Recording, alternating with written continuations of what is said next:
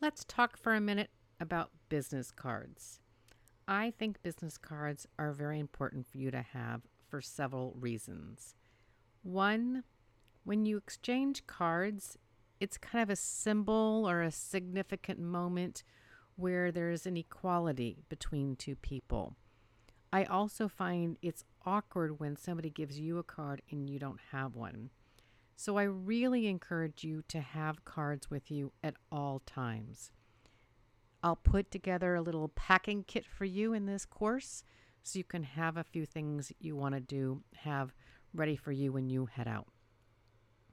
When I'm in a situation where I'm having a nice conversation with somebody, I don't just immediately hand out my card. I want to have a little bit of thoughtfulness to it. I don't want them to feel pressured to give me their card. Having said that, my card has some tips on it, and people really like this business card. And I've learned that this card really helps people get to know me and feel immediately they're getting useful information. You may want to consider making a card just like this with your business or something about what you do. Also, if you are, let's say, a doctor, banker, lawyer, you may want to get a networking card, one that simply has your name, your LinkedIn profile, your mobile number, and an email.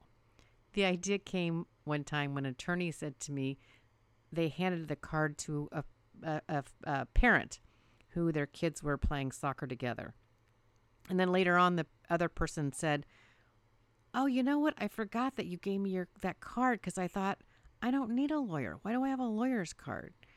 So you may want to go ahead and create multiple cards for you. So it's not just one that you have, but it's one if you're at a business event, and maybe one if you're at a networking event. One person even made cards saying they were Joe's dad, which I thought was quite clever. The card should be legible. It should not be something where people need to pull out a magnifying glass to read it. So be sure the font is clear and big enough for someone to see. Maybe not too fancy or script or something like that. Just a really simple, clean font. If you add your LinkedIn profile, you're going to want to customize your LinkedIn URL. What does that mean? My LinkedIn URL is linkedin.com/in/Diane Darling. LinkedIn gives you all kinds of numbers and gibberish. You're going to want to customize that. I'll also include some tips on how to do that. So when you hand out your card, think about what you can say about it or a question you can ask when you receive a card. The Japanese have a wonderful way of exchanging cards that brings a lot of dignity to it. So appreciate your cards. One thing I will share with you is I put business cards I get in my left pocket and my business cards are in the right pocket. The reason I do this, it's awkward when all of a sudden I realize I'm giving out somebody else's card, not mine. I feel awkward and a bit embarrassed. So I keep separate pockets for them. Of course, that means I do need to wear clothes that have pockets, but that's a different story. We can talk about that in another course.